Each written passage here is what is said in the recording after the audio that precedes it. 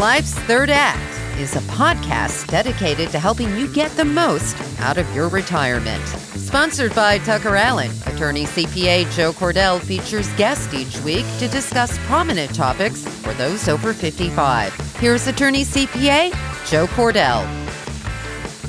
Welcome to another episode of Life's Third Act. This week we have a guest on to talk about what is one of my favorite subjects, meaning that I'm a true believer in this thing, and it's almost something magical for health and longevity. So we'll kind of lead into this a little bit slowly. Let me introduce our guest. It's Professor Shane O'Mara, correct? That's correct. Yes, and you're at Trinity College in Dublin. That's right. And can you talk a little bit about your kind of science-focused or brain-focused specialty? Sure. I'm a professor of experimental brain research at Trinity College, and my primary research interest is in the brain systems that are concerned with learning and memory and how they're affected by stress and depression. And I have collateral interests in other things, which I guess we're going to talk about tonight. We will, and we'll just jump in the pool here. The subject is walking. Now, some may think, well, that doesn't seem like a very profound thing to discuss, but I'm telling you, it's almost supernatural, the implications that walking has. And I suspected this, but your book, In Praise of Walking, lays a sort of scientific and historical foundation for the many, many benefits that many have suspected are associated with walking, but they just didn't have a basis anywhere to put their finger on. Can you talk a little bit about how you came to this investigation? Sure. So, long story short, I could tell you the long story, but the short story is probably... Well, you probably want to get in bed before too late tonight. Exactly. I've always been a walker, and I've always enjoyed walking. And one of my most joyful things to do is to discover a new city on foot. I think there's no better way to learn about a new locale, a new place, than to wander about at random. And the idea for writing a book on walking was actually one that came out of a conversation that I was having where my literary agent and I were talking about various things to do with ideas for books. And I happened to mention that actually I really enjoyed walking. And he said, why don't you write a book on walking? And I said, actually, you're quite right. I should write a book on walking. And that the topic falls naturally out of my own research interests because, as I'm sure we'll talk about, the brain regions that are concerned with learning and memory are also brain regions that are profoundly affected in all sorts of ways by physical activity and in particular walking. Yeah, and of course there are lots of physical activities, and we know that in the West especially there's this almost an obsession among younger people with more extreme, what are now called extreme sports. The idea that you have to put your body through this great stress, or there has to be, the philosophy you've heard, no pain, no gain. So people who think that they have to do something, really trying with their body in order to get a benefit, your research suggests this is not true. I want to remind you that it's very important to us to get subscriptions. For you to press that like button is helpful, but the subscribe button is the most important thing to us. And, we don't sell a product on here. I mean, actually, the show is sponsored by Tucker Allen, so we do talk about Tucker Allen.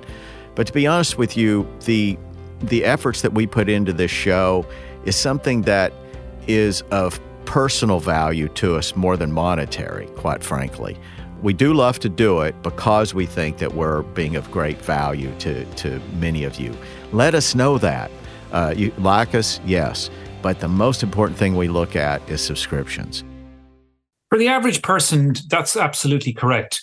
I think what we've done in our society is kind of venerate people who can go to extremes in terms of athletic performance. And that's fine and that's cool. I love the Olympics and I love seeing these amazing people doing these astonishing things. But they're not the measure of the average person. They are unique individuals, and they're capable of doing things that the rest of us can't do. But what the rest of us can do, those of us who are lucky enough to be able to walk, is to take regular bouts of exercise during the course of every day, which in and of itself is profoundly health altering, health gaining, health giving. But it goes far, far beyond health. Walking, we're kind of cursed with this one simple word, walking, whereas we walk for lots of reasons. Health is one of them. Social walking is another one. Walking for creativity is another. Walking for mental health benefits is another. There are lots and lots of reasons why we can walk. And if we look at humans and think about what it is that we're very good at, we're not exceptionally good runners. Gazelles can outrun us. Lions and tigers can outrun us. We're not exceptional climbers, but what we are very, very good at doing is walking, and walking very long distances for very prolonged periods of time. And I opened the book with the story of a story which I think is a scientific investigation, but also a story which I think is really lovely. And this is of an Italian man in his early 60s who was not especially fit, not especially unfit, who undertook to walk the Via Alpina, which is a long walk of several thousand kilometers across the kind of the border with Italy and Germany and France and Switzerland. And what they found in this really interesting study was that they hooked this guy up to a whole variety of instruments to measure his adaptation. They took various samples from him and all of those kinds of things. And what they discovered, which shouldn't come as a surprise to us, but I think always does, is that his body adapted quickly to the rigors of walking 20 to 30 kilometers a day, day in, day out. And if you were to try and run a marathon, 30 kilometers or so, day in, day out, that would destroy your body, your knees, your hips, all sorts of things would go wrong very, very quickly unless you've been specially trained to do this. But the average person can get up and walk very considerable distances from very early in life until very late in life. And, I think about kind of the evolutionary implications that we became bipeds and are kind of uniquely biped, at least at, full time. And that associated with that was much of the progress and I assume our cognitive development, et cetera. And you wonder to what extent they're associated. And you would argue, I guess, that there is this association. Yeah, I would argue, actually, in fact, there's a very deep association. If you consider how humans populated the planet, we did this in a pre-mechanized era. The best we had with mechanical things were horse-drawn carts or boats, that were wind-powered. And somehow we spread right throughout the continents. We spread right across the face of the planet. And we did it. And this is where I think social walking and cognition kind of come together. We did it in groups. We did it in tribes. We did it in families. We did it as communities. And it had to be like that. One guy walking off into the wilderness with a spear is not going to conquer anything. But a couple of families walking together, attuned to each other, planning together where they're going to go, can do amazing things. And they can walk very, very long distances. And of course, in those days, there were no borders. So you could cross from one region to another, or your ability to cross from one region to another was really limited only by your own ingenuity. And humans, of course, are kind of restless. We're always looking for over the horizon. We're looking for new things. And this is our ability to walk, to carry children, to carry food, to carry weapons, to carry supplies, all of those kinds of things were things that came naturally with the form of walking that we engage in because our hands are free. We are upright. We can look at the far horizon and we can pay joint attention to things together. And that's the key point, that our walking is a social phenomenon just as much as it is an individual phenomenon. And would you, and I know that you wouldn't want to divorce the social piece from the walking, but perhaps that, would you agree, is less essential than this varied environment versus one who might simply take at face value the idea of walking and say, well, gee, I'm going to walk on a treadmill in a room, or I'm going to walk around a circle in a gym and just walk by themselves.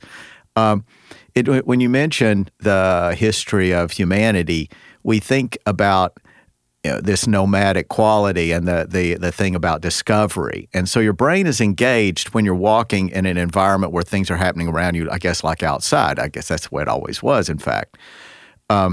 So I tend to think, and you tell me if I'm correct, that is really a critical component of the benefits that you associate with walking. I think of it, that's correct, but I think of it as a two-way street. So you have to think about our ability to imagine where it is that we might walk to.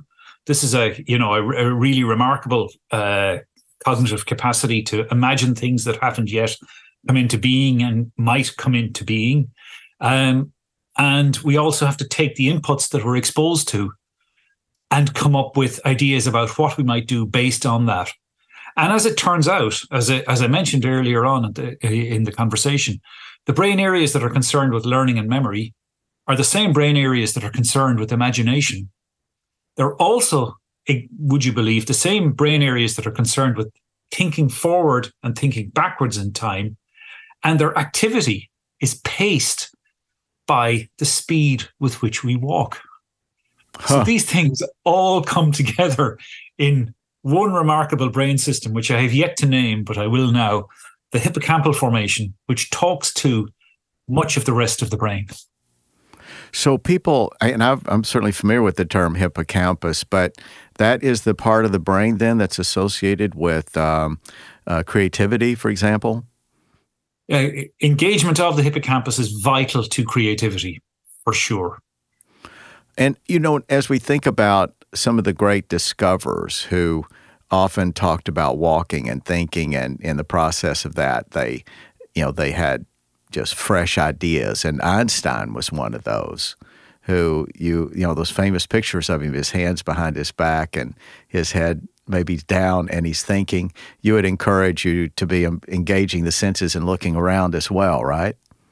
Yes, exactly. And in fact, I think this is something that philosophers and mathematicians and others have kind of realized, and psychology and neuroscience have come too late, that actually walking is a great boon to creativity and a great boon to thinking. And the example that I like to give is a former colleague, a long deceased colleague in Trinity. The reason we're able to speak to each other is because of these marvelous developments in computer technology. And these marvelous developments are actually based on a type of mathematics called quaternions, which drive the game engines in computers, and they're used in physics and computer graphics.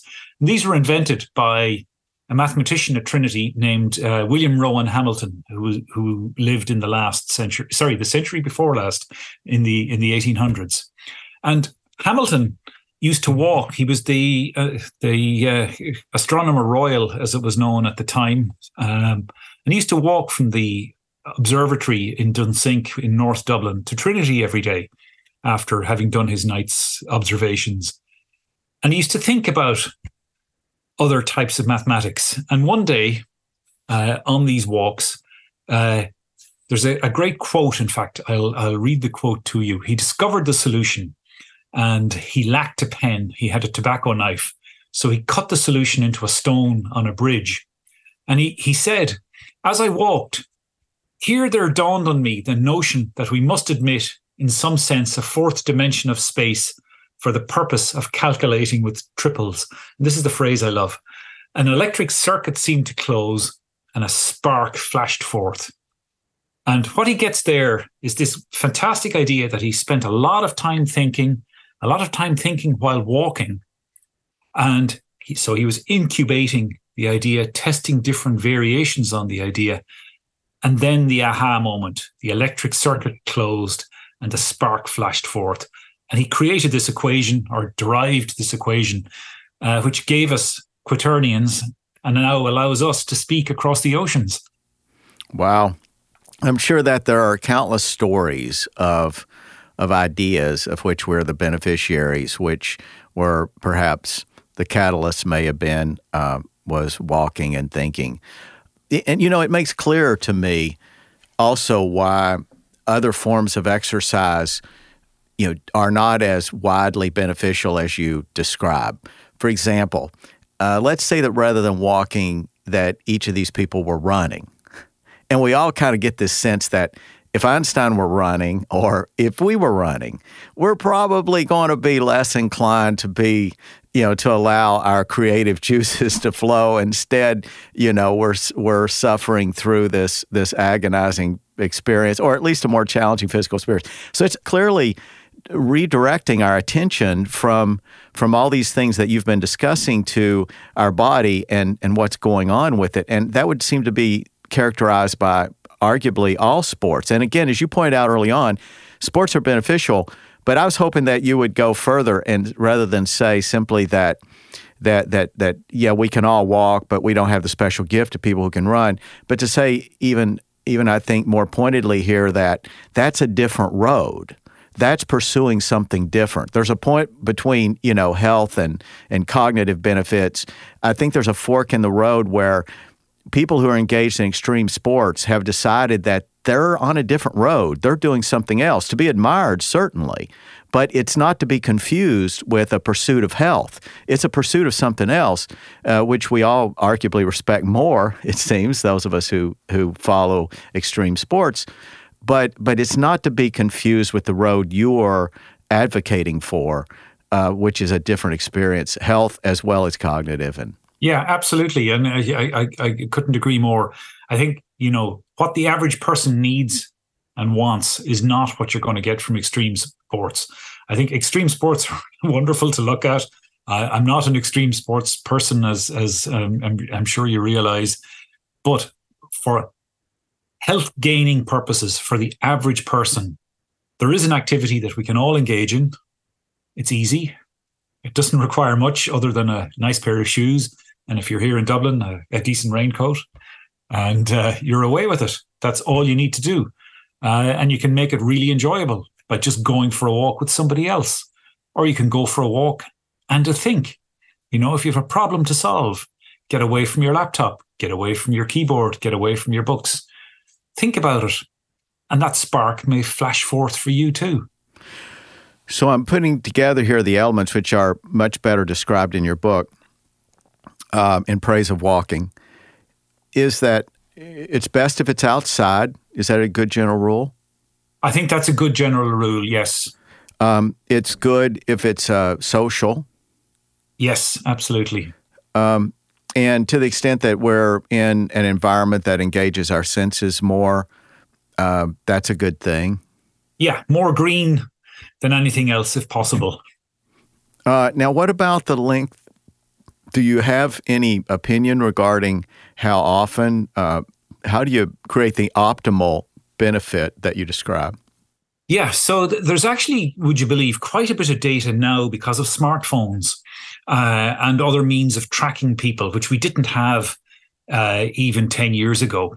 So what we do know is that there are kind of minimum activity thresholds which you need to be above. So the general rule I give people is 5,000 steps more than you're currently doing, because most people don't walk very much. How do we know this? We know this from smartphone data and other forms of tracking data. The average adult walks somewhere around about 4,000 or 5,000 steps a day in the Western world. The Japanese are probably the best walkers. They do around 6,500 steps. And in Western Europe, depending on where you are, you're looking at around about, and the same for North America, somewhere around about the 4,000 to 5,000 step mark. Now, your environment matters a lot. In the United States, people in New York walk the most. It's a tremendously walkable city, and it's not a city to drive in. San Franciscans walk an awful lot again, and Bostonians walk a lot, again, because they're old cities and they're not very car friendly. And the same is true in other parts of the world. Cities that are car unfriendly are cities that people tend to walk a lot more in.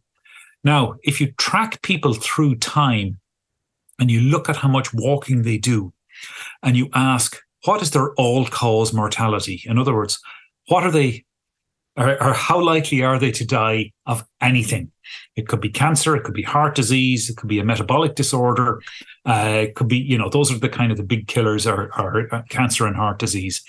What you find is your probability of dying from something drops dramatically once you're getting above somewhere like 5,000 to 7,500 steps per day, which isn't so very much. The average child, when it's learning to walk, is putting out around about 1,000 steps an hour. And we know from studies in non-mechanized traditional lifestyle societies like the Hadza in Africa that the average male walks between 14 and about 18,000 steps a day, and the average female walks somewhere like 12 to maybe 14 or 15,000 steps a day. And they have astonishing heart health, and they have really low lipid profiles, so they do not have high levels of cholesterol, and they don't have lots of anti-inflammatories. They don't have lots of pro-inflammatories floating around in their blood. So these examples, though, some people who listen to this may think, well, these are Africans. We know that Africans often don't have long lives, but you would argue the reason they don't have long lives, they don't have some of the Western things that we have. But if they had the habits you describe in a Western environment, they would be setting records in longevity. Well, let me shock you, because the Hadza have been studied intensively, and there are plenty of Hadza in their 70s and 80s, and they are still walking 10 to 20,000 steps per day. So it's even under their conditions. They're living actually quite a healthy lifestyle. They're not tracked by predators. They've got good access to food, and they have a lot of other things that you might be surprised that they have access to. There's a recent book called Burn by Herman Pontzer at Duke University, who describes the many studies that he has done with the Hadza, and they're really very, very interesting. I think once you get out of the early years, your chances of living a decently long life as a Hadza are actually pretty good. So the averages you read about are being pulled down by what's happening in those first few years. In those first years, exactly, yeah. Very interesting. So I wonder if you can if maybe you would suggest that people take a more purposeful perspective regarding the utility of walking. By that I mean that they consciously decide, I'm going to go walking. There's this thing I want to work out. There's this problem. There's this issue at work. There's this matter in my family. Whatever it is. People talk about the importance of cutting off your phones, and there's software to do this. You indicate even on iPhones, I don't know what they call it, the do not disturb, where you're supposed to be engaged in what one author of a popular book is called deep thinking, Cal Newport. Okay, So what spawned this book is that the notion that we have very little time for deep thinking, that we're always on this superficial level responding to various things, calls for our attention throughout the day. And so we fail to do the thing that arguably would be most beneficial, transformative even, but we never get to that because we're always dealing with little tasks. And so they say it's important to isolate yourself and set aside time for deep thinking. It sounds like what you're describing here is the perfect prescription for deep thinking, so to speak. Yeah, I think, deep thinking on 2 feet, wandering about, is actually a very pleasurable and easy way to engage in thinking. And in fact, just where the book In Praise of Walking is concerned, much of that book I actually wrote while walking, would you believe? What I would do is prepare bullet points, and I would go for a walk in my local park, and I would take a dictaphone and dictate the book as I was walking about. And it's a really easy way I think if you want to solve a problem when you're walking, it's easy to become kind of distracted by the phone in your pocket. You feel like you have to check it. You have to do a lot of things like this. What you need to do is kind of prime yourself to engage in directed thinking. So taking Hamilton as our example, he would think about quaternions. Obviously, he would be thinking about his tobacco knife. He would be thinking about his pipe or whatever else it was that he happened to be doing. But he always brought the focus of his thought back to this particular problem. And I think if you're using walking for kind of creative problem solving, you should use it in a kind of a directive kind of way.